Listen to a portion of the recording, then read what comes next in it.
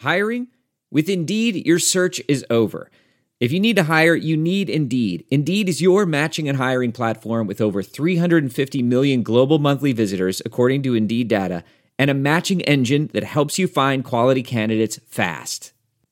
Ditch the busy work. Use Indeed for scheduling, screening, and messaging so you can connect with candidates faster. Listeners of this show will get a $75 sponsored job credit to get your jobs more visibility at Indeed.com/match.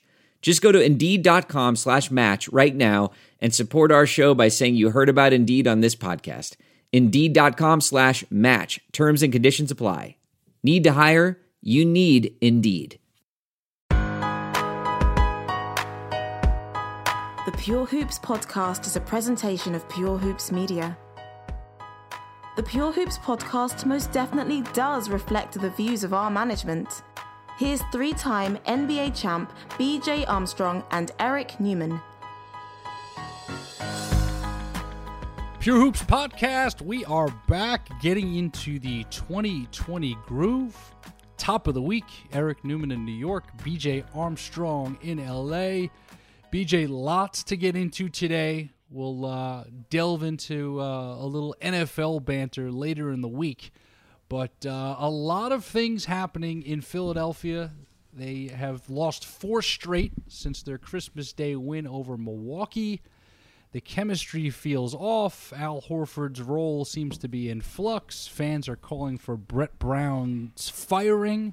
What is going on with the 76ers? Well, one, we have expectations there, Eric, and when you have expectations and those expectations aren't met, then we have to place the blame game, okay? So this team was built with the expectations they have an opportunity to win a championship, and for better or for worse, they haven't played well as of yet to give us any indication that this is the group, or they have the team as it is currently constructed to win a championship. That's the first thing. Second, we have a chemistry problem. We have an all-star player in Al Horford who has been an all-star, but it must be noted that Al Horford has always been an all-star as a center, and now he's playing predominantly power forward. I don't think there's a problem with the team per se. I think there's a problem because you have a star player in Al Horford who's playing out of position. Al Horford is a center. And when you take a player who performs at a high level at one position, and just because he is a really good player doesn't mean that he's necessarily going to perform at that same level as a power forward. The power forward position, as is now being played in the NBA, that's a different game. And you've moved Al Horford away from the basket. You've asking him to defend differently. You're asking him to do things that he maybe doesn't do as well as a power forward as he does as a center. And I think that is the problem that we are talking about here. And it hasn't translated for them in many regards. These teams are playing small. The smaller you play, you run into the problem that all bigs have to face in this league, which is speed and quickness. Speed and quickness, is a very difficult thing, especially when you have Joel Embiid and Al Horford playing side by side together, and it hasn't worked thus far. I can't argue with the style of play that's changed in the league and the fact now that we rarely see two quote-unquote traditional 4s and 5s together on the floor at the same time. Obviously, with the Celtics, Horford was a tremendous, consistent presence, both as a playmaker from the high post. I always thought he should post up a little bit more, but he also became a very reliable three-point shooter and a guy who played the pick and pop beautifully, who could really stretch the defense. And defensively, he showed his versatility with the way he both could guard Embiid when he was with the Celtics. He showed his versatility at least with someone who made life difficult for Giannis. And I think the Philadelphia team, as constructed, Simmons, Richardson, Harris, Embiid, Horford, defensively, there's a lot of creative things you can do there because of their length and their size, and obviously Simmons and Richardson are the two best on-ball defenders of the group. But there's a lot of things they could do. A 3-2 zone is one of them. They'll cover a lot of space. They won't be in situations where they're worried about switching and being out of position in that way. But offensively, I'm miffed by the fact that Joel Embiid is not living in the paint every single night, that Al Horford is not out there as a court spacer and a guy that is also a very good passer. And when Embiid is out of the game, that's prime opportunity for Ben Simmons and Al Horford to play two-man pick and roll, pick and pop, and also post up Ben Simmons, because regardless of who's guarding him, unless they're putting a traditional 4 or 5 on Ben, he has a size advantage with any guard and wing that chooses to guard him. So I'm a little lost with their scheme, but at the end of the day, their front office put this roster together. They're the ones that said, listen, Jimmy Butler made his choice, but without Jimmy and not bringing back Redick, and obviously it was a sign and trade with Jimmy to Miami and bringing back Josh Richardson, I think they lack depth. I think they lack a second unit playmaker, and to put this all on Brett Brown I think is unfair. If you're Philadelphia, let's end the Sixers topic on this. If you're Philadelphia, as we move towards the All-Star break, if this inconsistency continues, what's the move? Well, if you look at it from a traditional viewpoint, this team has talent, make no doubt about it. Tobias Harris. A lot of talent. Al Tobias Horford, Harris can fill it up. You have Ben Simmons. You have Joel Embiid. Now, when I look at this team and then I put on my strategy hat and I look at this team, I go, wow, this team is going to be easy to defend. Why? Because there's no operating area for this group to operate. There's no operating area. Like, I want Joel Embiid to shoot threes. But if Joel Embiid posts up, like you said, because I know the other guys can't consistently live on the perimeter, there's no place for them to go. Ben Simmons can't survive as a perimeter player in this league. When, in particular, Ben Simmons is, remember, he is, by choice, a point guard. You can't play in this league today if you cannot shoot the three, especially as a lead guard in this league. Because you have to be able Agree. to. So when you give the responsibility to Ben Simmons, okay, Ben Simmons as a guard, this is a little, you ready for this, Eric? Here's a little dirty secret for every point guard or lead guard or whatever you want to call them today. No lead guard wants to play with a center. Why? Because there's no way to keep the defense honest if your center is standing on the box, because I can't drive to the basket. Guess what, Eric? We live in a league now where everyone's shooting threes. So what do we do now? We shoot threes, we drive to the basket, or we get fouled. Who wants to play with a guy in the center position? Because now you can't drive to the basket if the guy is constantly posting up. You ask any guard that. Al Horford was so successful. Which is why we see it, and that, correct me if I'm wrong, that's why we see a ton of pick and roll. So the guards can No, turn you the don't corner, see pick they and make roll. the You defense see collapse, pick which and of pop. course- You see pick and pop. Not many guys roll anymore. You're picking and popping now. This is Okay, so the Steven Adams, Clint Capella rollers are fewer than there have been in the past. Absolutely. You take the OKC Thunder, who we'll probably discuss later. The Oklahoma City, the Thunder now are playing a 3-guard rotation. A 3-point guard rotation right now with Shea. Which is a ton of fun. So before we get to them, let's leave it here. Does Philly need to add a shooter at the deadline, or are they looking to make a bigger move that would have to obviously involve either Horford or Tobias Harris? Philly is going to have to do what every championship caliber team is going to do. You're going to have a minimum of 2 to 3 teams. And what that mean by that is you have a first unit and then you have a second unit. And then you would like to have a unit that's maybe our lockdown defensive unit or our spacing unit or what have you. So right now, the Philadelphia 76ers have 5 guys. That's what they have. They have one team. Yep. They need a team where Ben Simmons is going to have to be the point forward. So let's take Magic Johnson. If I just let Magic Johnson be a point guard for 48 minutes, what's the point of being 6'9", 240 if you're just playing the point guard position? Magic Johnson with the second unit was a power forward. Eric, you hear what I'm saying here? Yep. So he was a point guard when Kareem was on the floor, and when Kareem came out, if I remember correctly, the guy was shooting sky hooks over little guys like me. Yep. And now he was passing from the post. So what is the point of having Ben Simmons, who's 6'10", 2 whatever, if he's just playing point guard for 48 minutes? What's the point? That's my whole point on putting him on the post. Now, I agree. Right now, Ben Simmons has to play close to the basket. He may be a point guard in time. We've seen this with Penny Hardaway. The difference between Magic and these other guys, Magic could score. Yep. Magic could score. Okay, he could score, but he could also do other things that made his game so versatile as a 6'9" or 6'8" point guard. And right now, Ben is a young player figuring out what he can and can't do. And he has to play against other players now where the game is predicated on shooting threes. If you can't shoot threes, it's going to be very difficult for you to have an impact on the game today. That's a fact.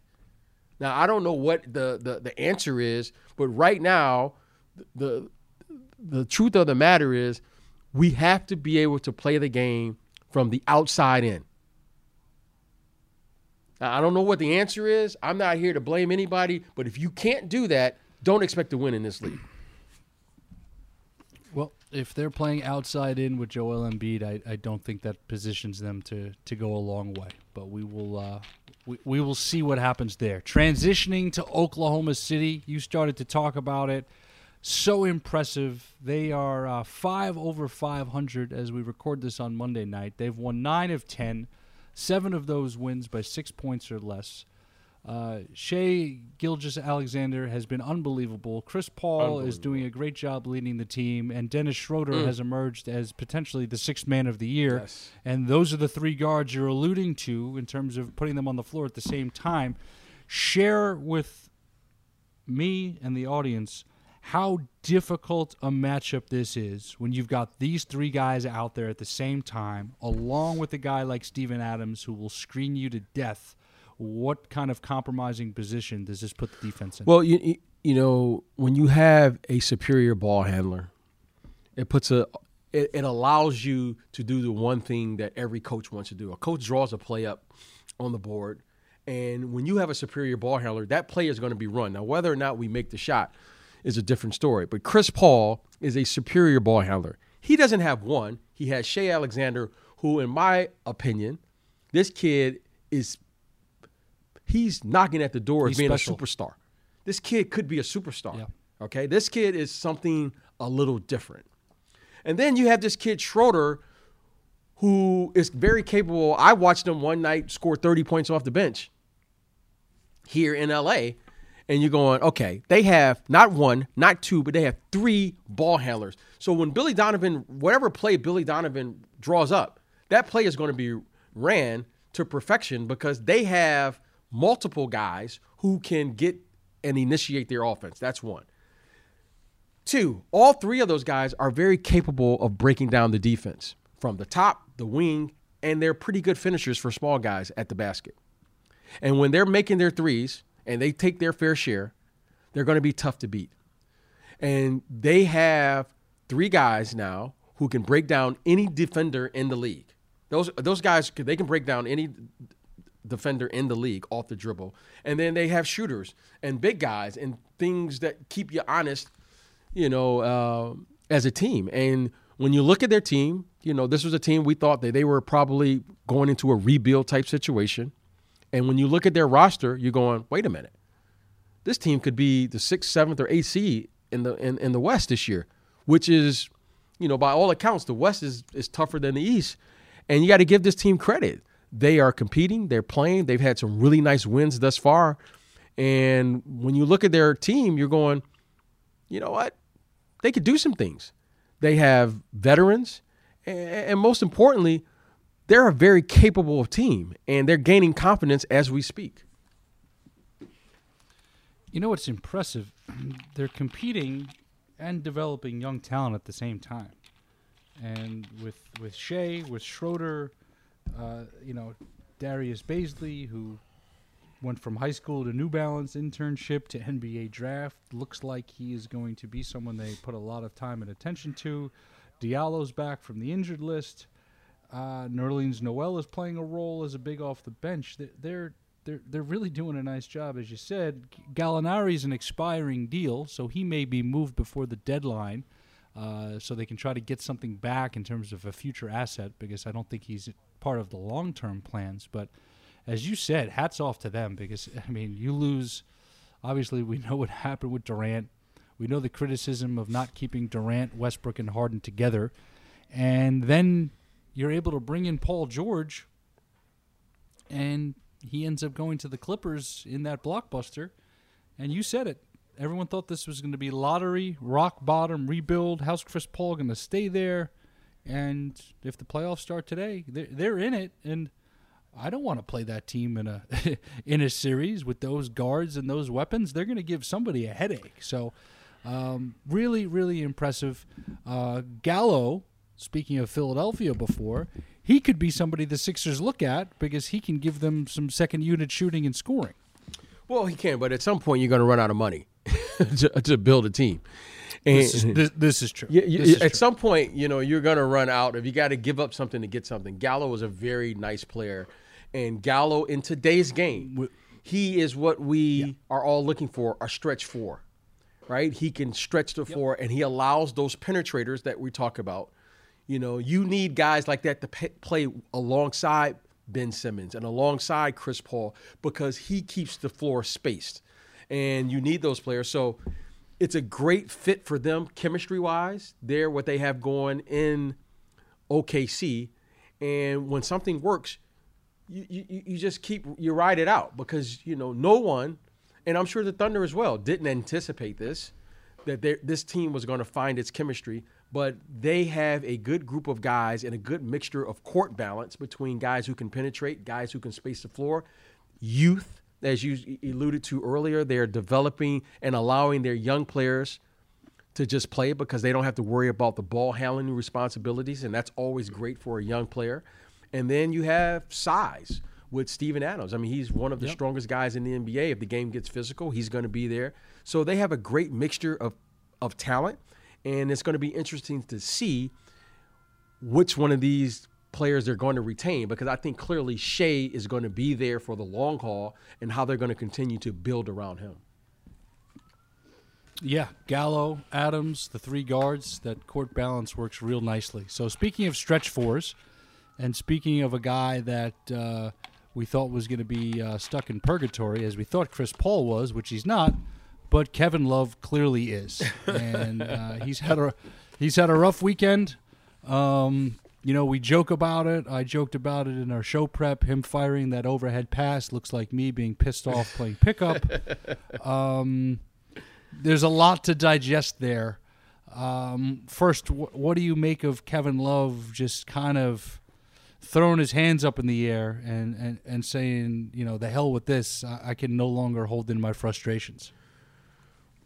Well, once you get a taste, and I want to talk about it from a couple of perspectives. One, I want to talk about it from Kevin's perspective. Once you get a taste of winning, it changes forever how you look at the game. And once you get a chance to win in this league, that it's impossible to win every game, but it's not impossible to come into every game and want to win those games. Now Kevin's come into the arena knowing we have no chance to win this game. And that's very tough for him, especially at this age of his career. He's not getting any younger. And he knows, like all players, that, this window of opportunity is going to close at some point. And I think it just boiled over for him. He had a moment, and we've all had our moments, and his just played out where we could all see it. I'm sure if he could take that back, he probably wouldn't allow that to say. I think he said something on Instagram, or he posted something apologizing. Because the one thing that you always want to remain and keep intact is you always want to be a good teammate. Yeah, everyone is frustrated, with times at their job or what have you. That's part of being human. But there's no excuse for not being a good teammate. And Kevin has always had a reputation as a good teammate, and he just had a moment. So hopefully they'll figure it out there in Cleveland. It's been a very difficult situation, a difficult season for them because, it's hard when you're not winning. And we'll see how it plays out because he's a really good player who's a capable player of playing the game at the highest level. And I'm sure he's as frustrated as any. I'm sure, Kobe and the staff and the coaches and the players are all frustrated because everyone wants to win in this league. Yeah, my biggest I understand the frustration on the court in that moment. The walking on defense, the temper tantrum on the bench, that's a guy who, as you said, you expect a higher level of professionalism from. But if I'm Kevin Love and I've got Chris Paul on me on a switch and my point guard is 35 feet from the hoop, just pounding the ball into the floor, and Coach Beilein in his press conference, he fell on the sword and said he was trying to call something. He missed the Love matchup. He said that to Kevin, and I think we're both big fans of Coach Beilein, and he's trying to diffuse the situation. But if you're the point guard on the team and you don't see Kevin Love with Chris Paul on him and you're at the end of a quarter and you don't have the wherewithal to just call that number, which all he's got to do is dribble to that side of the floor and get him the ball, I don't blame that frustration. But the walking on defense, the pounding of the chair, he's got to know better. And unfortunately for Kevin Love, he's a guy that's been under a microscope for a long time. Yeah, he is. But again, look, when you're been in this league 10, 11 years, you're not looking for the coach to make what veterans know are obvious play calls, right? But when you're a young player, you're trying to do what the coach asks, right? Right? Sure. So, look, you watch the Clippers play. Doc Rivers isn't yelling for a play call. If there's a mismatch, that's they know the situational awareness. But exactly. He's a young kid. I'm tired of Colin Sexton. He's been in the league 2 years, but you got to recognize. Yeah, he's a young kid. In my opinion, you have to recognize that he's a young kid, and maybe I'm too much of a taskmaster. Well, yeah, well, look. When you're playing in the NBA and you're playing in a 24-second shot clock. My question is, if you don't know what's going on before you get on the court, you probably don't know what's going on. This isn't the collegiate game where you're up calling plays and what have you. Like you recognize the situation, you play, you adjust, and you work. That's how the NBA game works. Okay, if you got to think, it's too late. Okay, it's a game because the game is played at such a pace. It's played where the reactions and things are happening so fast. So, it's a very unfortunate situation where you have a play being called from the sideline during the course of a game. Like, how often do you see that in a professional game?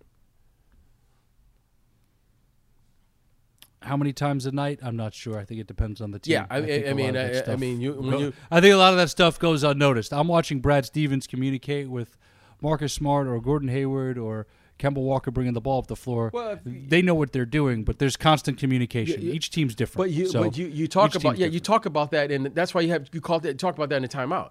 If you're playing the game, the game that we're playing today, I mean, everyone says it. They're playing the game at pace. Well, how are you playing? How are you running a fast break and the coach is calling a play? Like, oh no, of course not. I'm talking strictly half court sets, taking the ball out. But again, I get it, and it is what it is. Final topic: the Clippers. They gave up 140 to Memphis without Paul George and without Pat Bev. They lost that game. They give up 132 when defeating the Knicks without Kawhi, with George back. Nothing to overreact to. The Clippers are still elite. But, BJ, this lineup shifting, load management, the defensive identity being a little in and out at this point.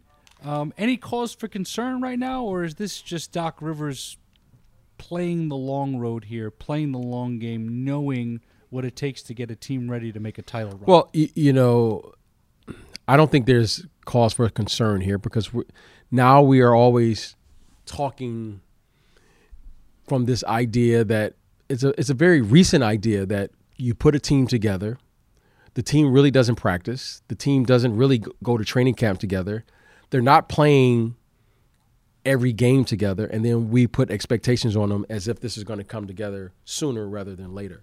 So they are not a cohesive group right now. They are not a group that has had a lot of time to play and build trust and do all of those things because they're going in and out of the lineup for whatever the reasons may be, whether it's injury or load management, what have you.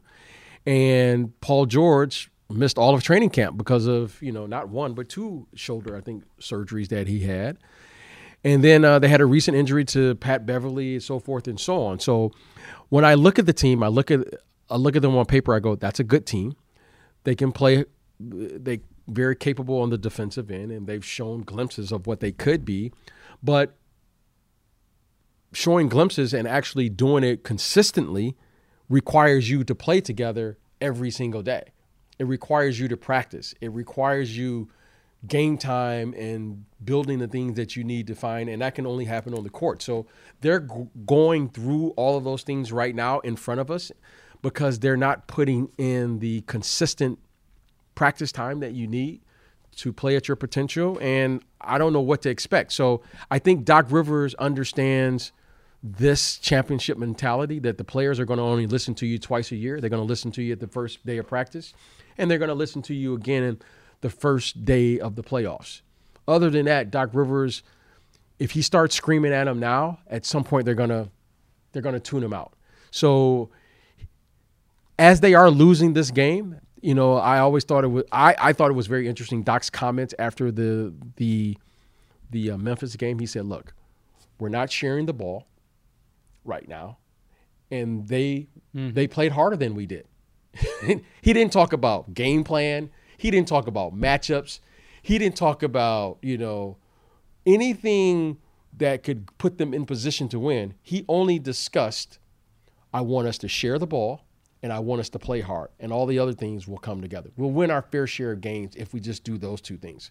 So the core of good basketball was all he was saying to his team, which puts the responsibility back on them. Play the game the right way, which, that was a Larry Brown phrase that he always would use. And then he wants those guys to play hard. Just play hard right now, and we'll figure out the rest as we go along here.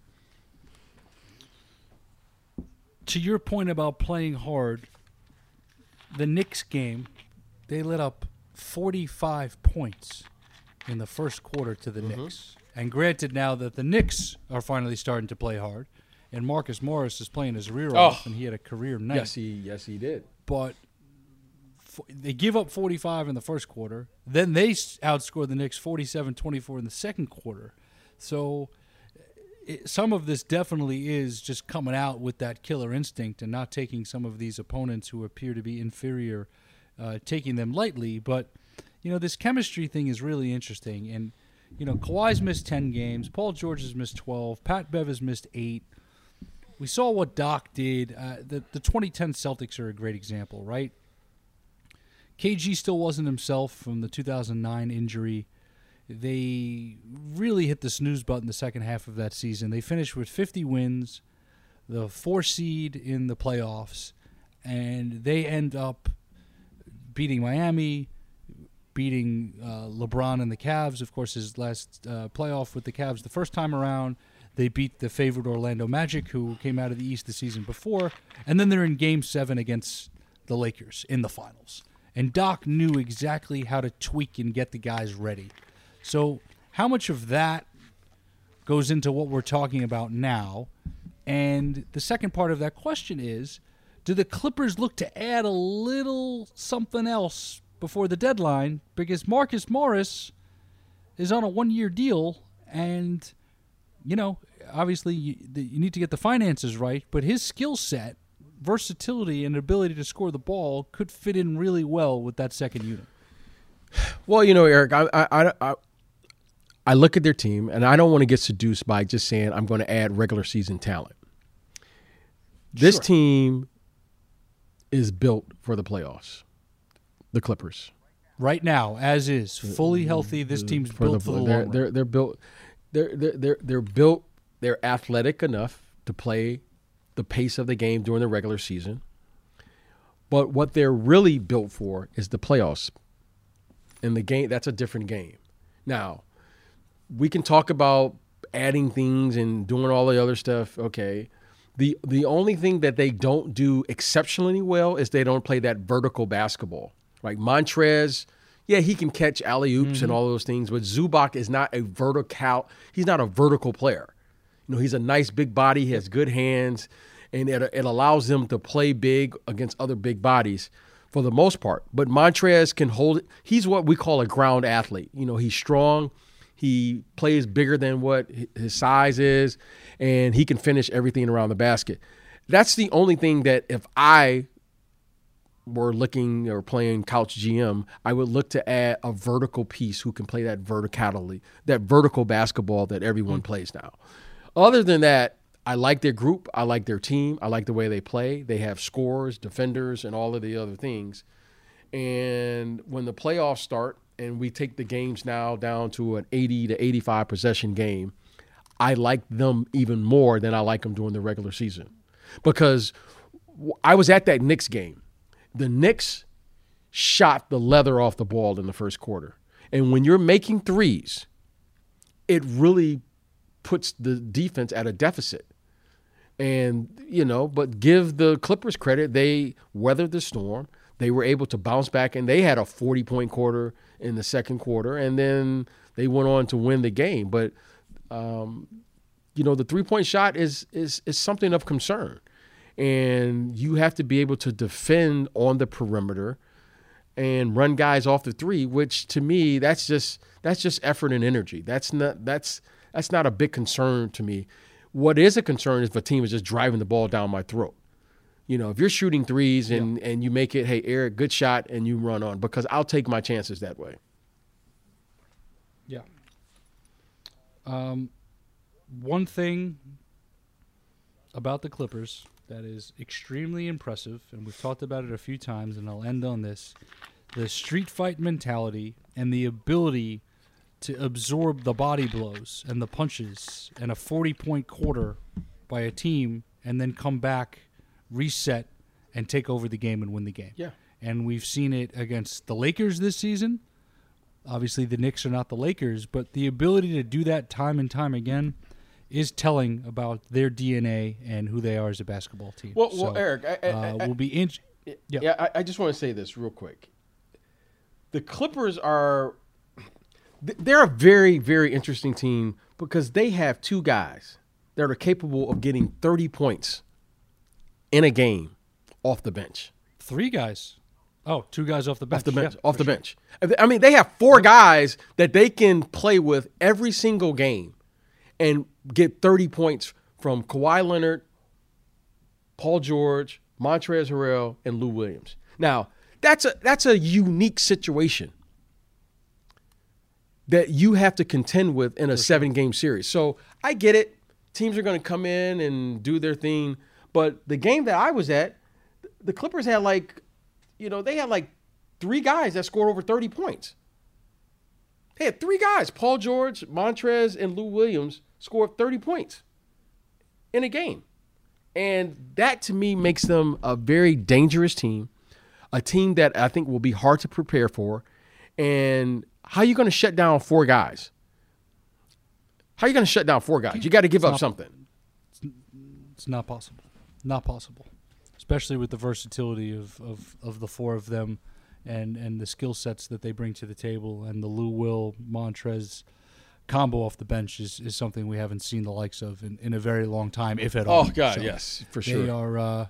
They are quite formidable. So great job today, my man. We will be back later this week. Special thanks as always to producer Mike Lieber, the one and only Bruce Bernstein, editor Benjamin Wolfen, the entire Pure Hoops Media team. Be sure to check out the Mike Wise Show, dropping each and every Monday. Catch and Shoot 2.0 on Wednesdays. Buckets, Boards, and Blocks with the one and only Monica McNutt on Thursdays. And the Pure Hoops podcast with BJ Armstrong and myself coming back at you to close the week.